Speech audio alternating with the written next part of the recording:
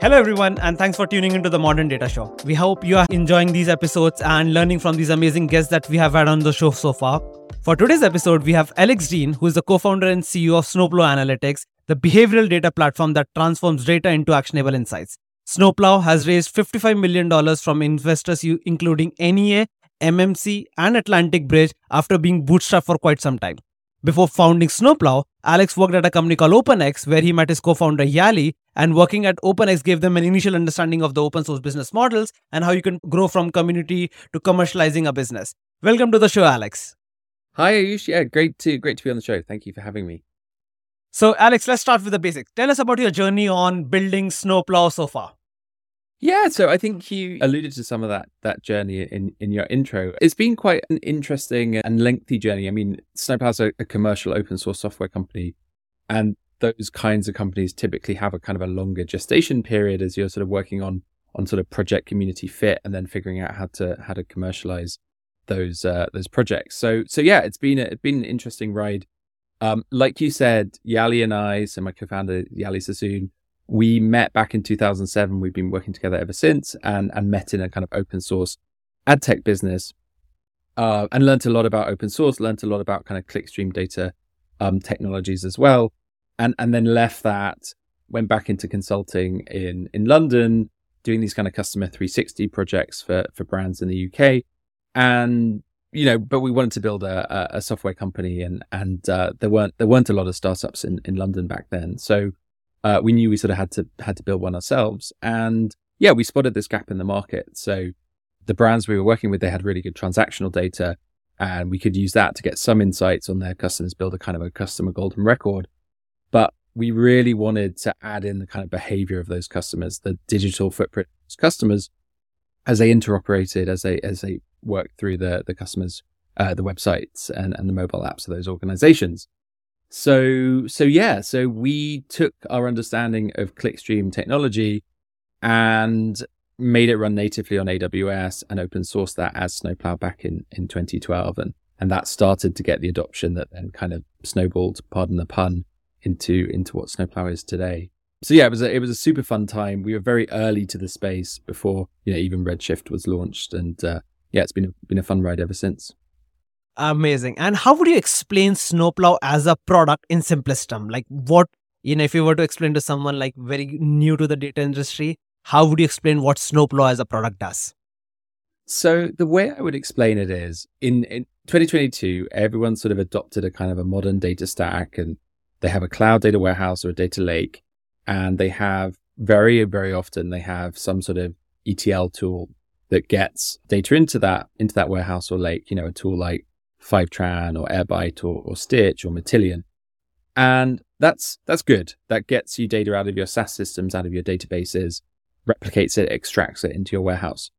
But what that misses is the really, really interesting data that comes from, like I said, your customers, your users, your viewers, your consumers, your merchants, whoever it is, your people fundamentally, interoperating, like working through, interacting with your websites, your mobile apps, maybe some of your back-end systems. And so Snowplow helps you create that data. So we have a bunch of tracking SDKs that you embed into your digital properties, and those generate net new data, behavioral data, very, very rich and high quality and schematized data about your customer's own behavior. And we flow that through, we validate it, we enhance it, we model it in the warehouse. And you can then use that to build really cool data products and data apps. And those are going to vary a lot based on your industry. But yeah, that's what Snowplow does. So the way we think of it is it's data creation, and it sits alongside data extraction, data replication, and gives you the data that's very, very bespoke and proprietary to your business. Who are the typical consumers of this data once you have generated them into the warehouse? So historically, there was a lot of general insights and BI workloads, people building reporting and insights off of the data. What we've seen emerging quite rapidly in the last couple of years is people building much richer kind of interactive data products. Some of those are operational, some of those are real-time, some of those are powered by machine learning or other AI. It's a bunch of different use cases now, but very, very typically the data is being integrated by data engineers, analytics engineers play a big part, data scientists So all these people that are trying to build kind of differentiated data products off the data in the warehouse or lakehouse.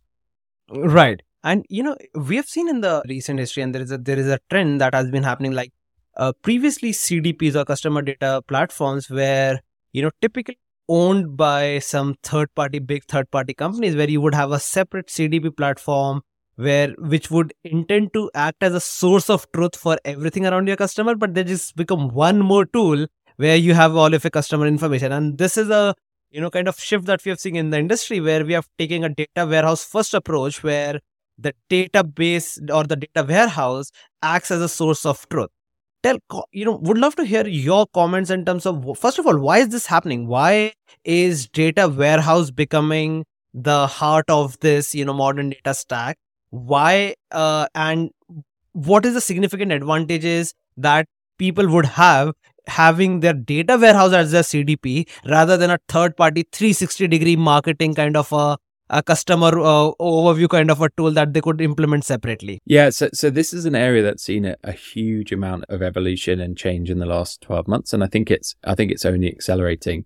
So there's a few different strands, I think, to sort of pull on here. So one is it's just sort of being clear on the terms, because people get super confused about this sometimes. So Snowplow is all about creating this very rich customer behavioral data.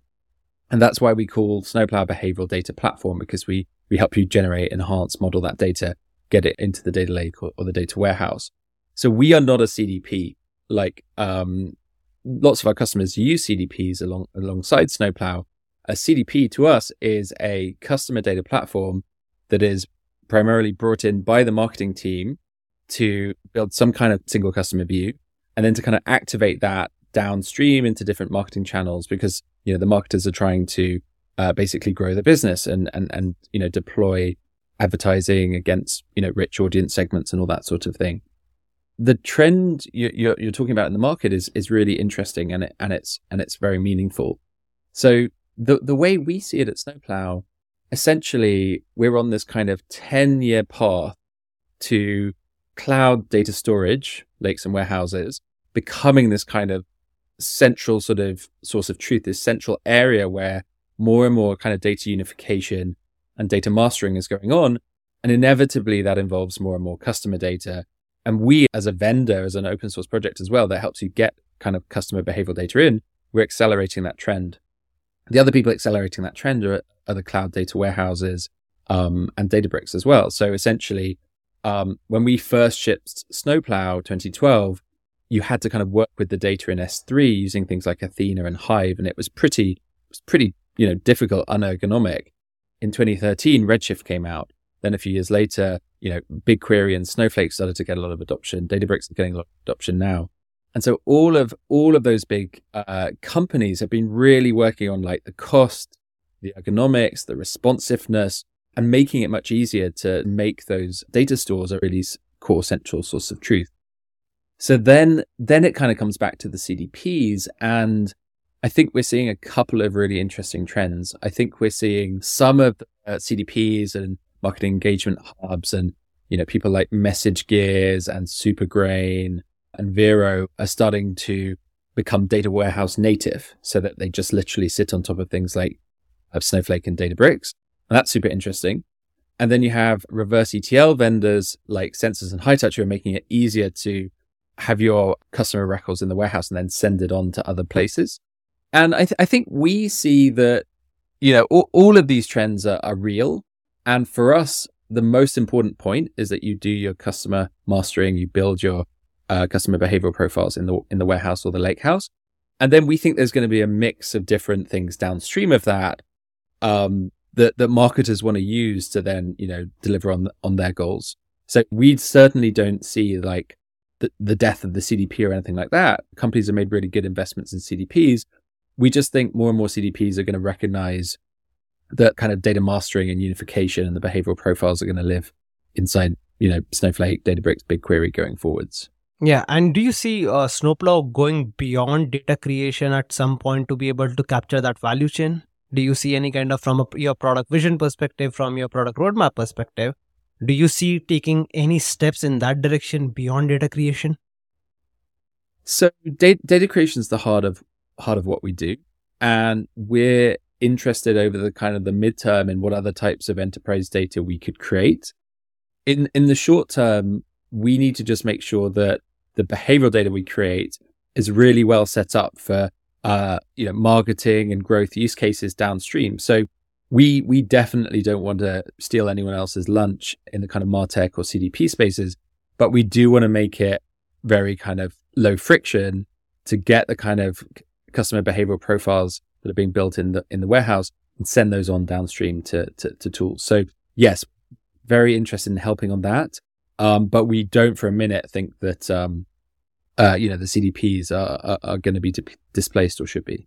Yeah. And you guys have been kind of very strong and vocal advocates about the whole concept of data creation within an organization, right? And one of the challenges for data creation or having that, utopian view of your customer behavior data is a kind of a cultural or a people problem that you might have within those organizations. And you always end up seeing, especially personally talking about myself, I've always seen events like user clicked underscore V2, user clicked underscore V2 underscore final. First of all, how does Snowplow as a product kind of address this problem around governance in terms of analytics tracking? And what are your thoughts on that? Yeah, I think it's a hot topic again, Ayush, around this. So I think what we've seen over the last 10 years is a real kind of ebbs and flows around data quality, data governance, and schematization versus kind of move fast and break things. And it's really come back into being a hot discussion recently with Chad Sanderson, and he's been doing a huge lift to kind of get data contracts back out front and center as people think about this. I have a couple of different views on it. So one is, I definitely see at a very early stage company that's pre-product market fit, you want to move fast and break things, you want to experiment, and you can end up, just wanting to track things really fast and do that, and want to do that in a low friction way. I think, however, there's a point, and it's kind of earlier in the journey than a lot of startups realize, where you've got to start moving into a more governance-centric approach, data contracts, strong schematization, making sure that the data passing through the pipeline is well understood end to end. And the reason for that is that as you kind of grow up as a company, the uses of that data, the data products, the reporting become much more serious. And we have customers that use the Snowplow data for board reporting, for production fraud detection, for like identifying high value customers, churn prediction. These are really serious use cases. And so I think that switch from permissive to wanting to be structured kind of needs to happen. And then that brings you into data contracts world. And I think the increased work at the front end, at the data production end, is quite visible. But sometimes what's missed is how much time and energy and mistakes are saved at the data consumption end, which starts to really become a major saving. I'm glad you touched the point around data contracts, right? So can you help us understand what exactly is a data contract and how does Snowplow's event-driven model kind of fits into this whole concept around data contracts? I think data contracts to me are a combination of people, process, and technology. A data contract is really, to me, data producers and data consumers asserting that there are parameters, there are structures, there are expectations, if you will, around this data. And you're asserting those as a data producer, and you're kind of enforcing them potentially as a data consumer. So we love the kind of the discourse coming back to data contracts, because philosophically we've been working on this since about 2015, when we put schema technology, built our own schema technology, and baked it into Snowplow. And we were very influenced when we were designing Snowplow as a real-time engine with schemas in it. We were very influenced by the concept of happy paths and failure paths and kind of railway-oriented design, where essentially if your data fails validation, if you're in breach of contract, so to speak, then that data gets moved into a kind of a separate area for quarantine, and then the organization figures out what to do with that and whether it can be recovered. So yeah, we're big believers in data contracts, and I think it's more than just schematization. And so we've been doing quite a lot of work to help data producers. We just shipped a tracking catalog inside our commercial product to help the producers. And, we're thinking a lot about how do we make things easier for the data consumers, given that this data is conforming to schema. How can we make it easier for the consumers to work with it in DBT and things like that? So it's a really fun space. We're happy to see the debate. Tell us more about the tracking catalog. What exactly is that? So the tracking catalog is a way. So to zoom up a level, I think one of the interesting things about data mesh and the idea of data producers and consumers is that data mesh gets most interesting when you have very different data producers from data consumers. And a counterexample is Kafka. Very often in the Kafka ecosystem, it's the same persona who is the data producer and the data consumer. It's often even the same person. It's like Bob or Susan in the morning writes to Kafka, and in the afternoon they read from Kafka. The kind of web and mobile behavioral data is quite different. The data consumers are the people that listen to this podcast. It's data engineers, data scientists, analytics engineers. But the data producers are people that don't listen to this podcast. It's, people that are just trying to ship the latest version of their Android app. It's people that are grappling with kind of a rewrite of their website, or, a move from one front end to React or whatever. So it's a very different persona.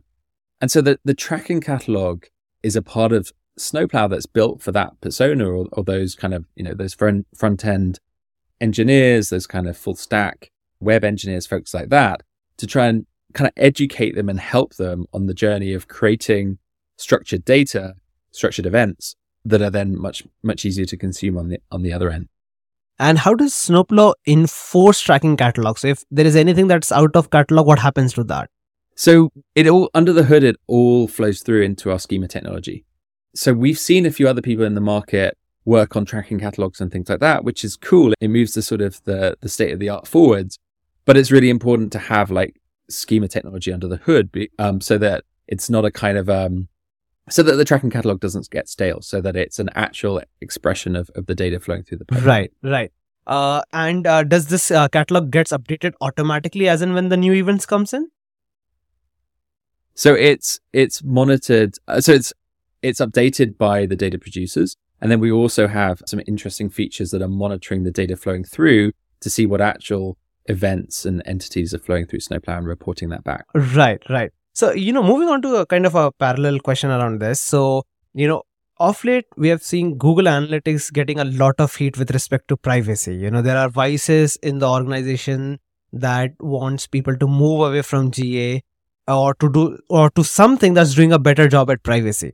How do you guys think about privacy, especially when you guys are collecting a lot of behavioral data? Where do you draw the line? And what's your take on that? So privacy is super, super important. And I think one thing I'd always stress about Snowplow is we are not collecting, any data ourselves. We're a software vendor, and we have open source, and then we have our commercial offerings, but we're always just running the software for a brand, for an organization. And it's their data. It's the behavioral data of their own customers.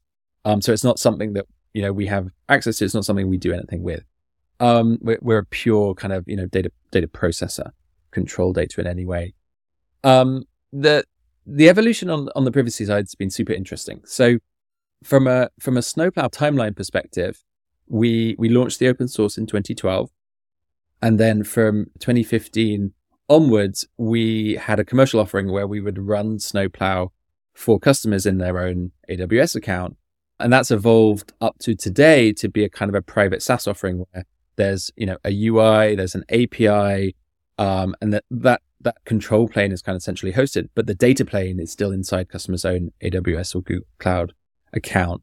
And so it's a really high ownership model, and the behavioral data being created is being sent to that brand's own endpoint. So, events.moderndatastack, XYZ or whatever. And so that model has always been really, really strong about data ownership. We've got a new version of Snowplow, a hosted version of Snowplow that we're working on now. It's in private preview and will go into general availability early next year. But even that version, we're still just kind of processing the data and then landing it into people's own Snowflake data warehouses. So we're not the data controller on that either. So it's kind of interesting. I think to take it back to Google, GDPR was launched a few years ago. Different countries in Europe are interpreting it in different ways. And a lot of those interpretations are quite unfavorable to Google Analytics specifically. And so that's leading companies in Europe and increasingly in the US as well. We're seeing that in the US with global brands headquartered in the States as well. It's leading them to think really hard about where they go from here. And from a Snowplow perspective, what we're seeing is some of those brands are not very data mature and they really just want, a packaged web analytics, digital analytics tool that is more compliant or held to be more compliant by authorities. And so they're going in one direction. However, a bunch of other organizations in the last few years, they've really gone up the data maturity curve. They made big investments in Snowflake or Databricks or BigQuery. And they're now thinking, well, hang on, what if we sort of, reimagine our digital analytics needs inside the warehouse and use something like Snowplow to power that. And then, kind of BI tooling, ML tooling on the back end to serve those use cases. So that's really exciting for us. So we're having some awesome new customers out of that. And from a product perspective, one of the other tools in the event tracking industry, popular tool called Segment. If you look at Segment, they have a lot of SaaS destination where they deliver this analytics or event data to. Did you guys took a conscious decision to not support, various other SaaS tools for delivering this events data and just kept focusing on data warehouse? If so, why? Yeah, it's a great question. And Segment grew up pretty much alongside us. So I think they started in 2013. A lot of the analytics and data players in this space started in 2012, 2013. I don't know what was in the water back then. But Segment kind of evolved on a different tech tree from us. They went much more with the kind of mixed panel, unstructured JSON event tracking approach. But they did something quite powerful, which is they relayed the data, those events, into lots of different SaaS tools. And we took a different path. We were much more focused on the kind of data and analytics teams and their use cases, which were much more around reporting off of the data in the data warehouse. And we did look at that area, that concept of relaying into a lot of different SaaS tools a few times over the years. And we do have an integration and solution with Google Tag Manager server side that does that. But to be honest, we think that is less of a priority because essentially, because of that point around the warehouse or the data lake becoming the central source of truth. So what we see is you want to get all your data, behavioral data, your transactional data, your demographic data. You want to master that data. You want to build these very rich customer behavioral profiles. And then you kind of want to activate those downstream into different tools, but you don't really want your event flow sitting in like 10 different downstream SaaS systems because, you're going to pay for those events 10 times over, but more importantly, you're going to have a very siloed experience and none of those 10 tools are going to deeply understand a unified view of that customer. The emergence of reverse ETL about 15 months ago, Census and Hightouch and a couple of other players was great for us in terms of, getting the market understanding and accelerating this view of like, no, you build your rich customer behavioral profiles inside the warehouse or lakehouse, and then you activate downstream. I agree. Both these technologies, reverse ETL, Census, Hightouch, as you mentioned, is a very strong validation of your hypothesis in terms of how the CDP should be organized. So that's a fair point. So moving along the same direction, like what do you see next from a product perspective for Snowplow? What are the cool things that are coming, early Q1 next year? What are the cool things that you guys are working on? Yes, there's a couple of really fun things. So I mentioned BDP Cloud. So that's our hosted version. And it's really exciting because we've never had it before. So we've always had the open source and we've had the kind of private SaaS, more like enterprise flavor. And so it's super exciting to build this kind of middle SKU, if you will. And we think that's going to get some exciting adoption. And we think we're going to learn a lot about kind of what are the kind of friction points or the more fiddly things in Snowplow setup that people want us to automate away. So that should be really, really good. And we want to build that in a way that gives people a lot of control. So it still needs to feel like Snowplow. It needs to feel like you're getting a full Snowplow experience. It's just, you don't have to have, your own like AWS sub account or your own like SREs working on this or whatever. So that's quite exciting. The other big piece that we've been working on is a kind of a library of what we're calling data product accelerators. So essentially what we found is that there's a kind of a blank sheet of paper problem in this space where, there's great data teams. They've got some great tooling, flowing some great data into warehouses, but they don't necessarily know how to get from that into, rich use cases, sophisticated insights, ML powered data products, operational analytics, you name it. And so the data products accelerators are basically kind of rich templates that use Snowplow plus other technologies like Snowflake and dbt and Databricks and High Touch and Streamlit, you name it. And basically sort of show the art of the possible and show you how to get started. They're kind of like Hello Worlds, if you will, but for data products.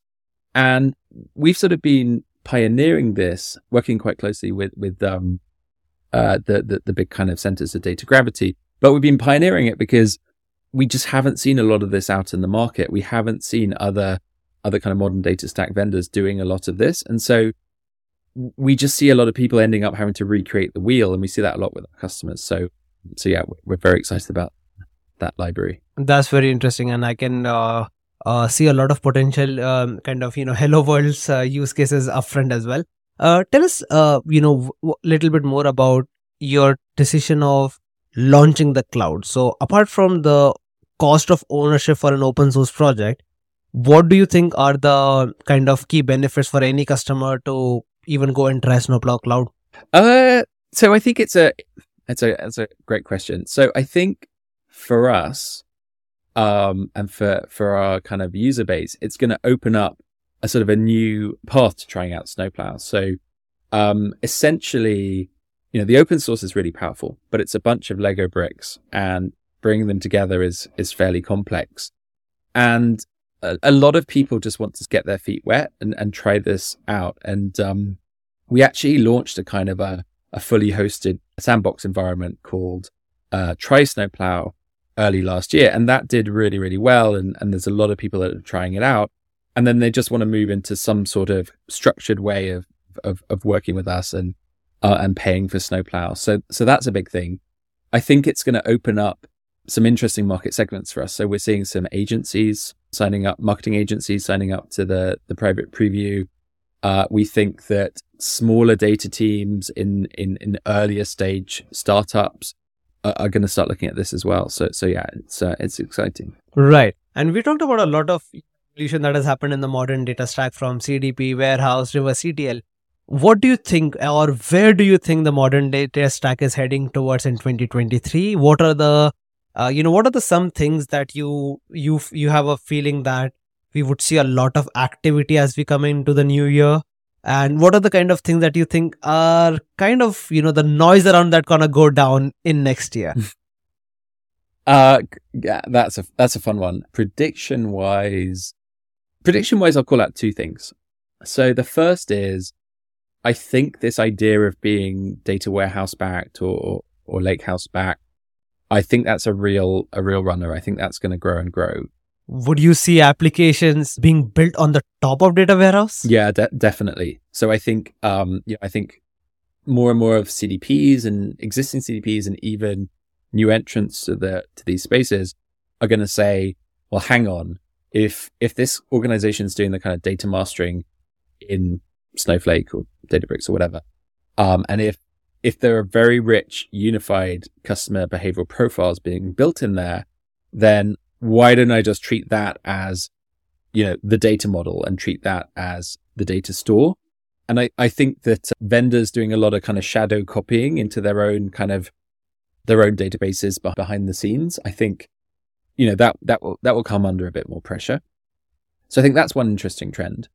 The other trend I think is going to increase is we've been in a bit of a honeymoon period where data teams have been growing. They've been staffing up. and they've been given budget to, build the kind of platonic modern data stack and have a bit of everything, have a bit of data quality, a bit of observability, a bit of extraction, a bit of replication, a bit of catalog, etc., etc. And I think that that's going to come under more pressure as the macro environment changes and becomes much more demanding. And so I think we're going to see a couple of things. I think we're going to see, the kind of lines of business saying, well, hang on, we've been tasked with some aggressive, growth or savings or whatever it is. Can we use the kind of data investment we've made over the last few years to power that? So I think lines of business are going to be coming to the data team much more aggressively over the next 12 months and asking for stuff and asking for, significant new data products and apps and things like that. And then I think on the kind of modern data stack budget, if you will, I think there's going to be more pressure to sort of prove that the individual components are, moving the needle, are an important part of delivering those end-to-end use cases at the right quality and velocity and all that kind of stuff. So I think there's just going to be more, more demands fundamentally on modern data teams and their tooling. Wow, that was really insightful. So Alex, I think so as we come close to the end of the show, any parting thoughts that you would like to share with our audience in terms of anything specific to, Snowplow or any upcoming features or, any activity from Snowplow that, people should be watching out for? I just, like always, I'd love to just thank the Snowplow community and our customers and our partners and it's been really fun bringing these kind of sort of data product accelerators together and getting more, sleeves up with partners and testing those out with customers. So yeah, just a big thanks to the whole ecosystem and a big thanks to you, Ayush, for all your work on the modern data stack. Like it's a very complicated space.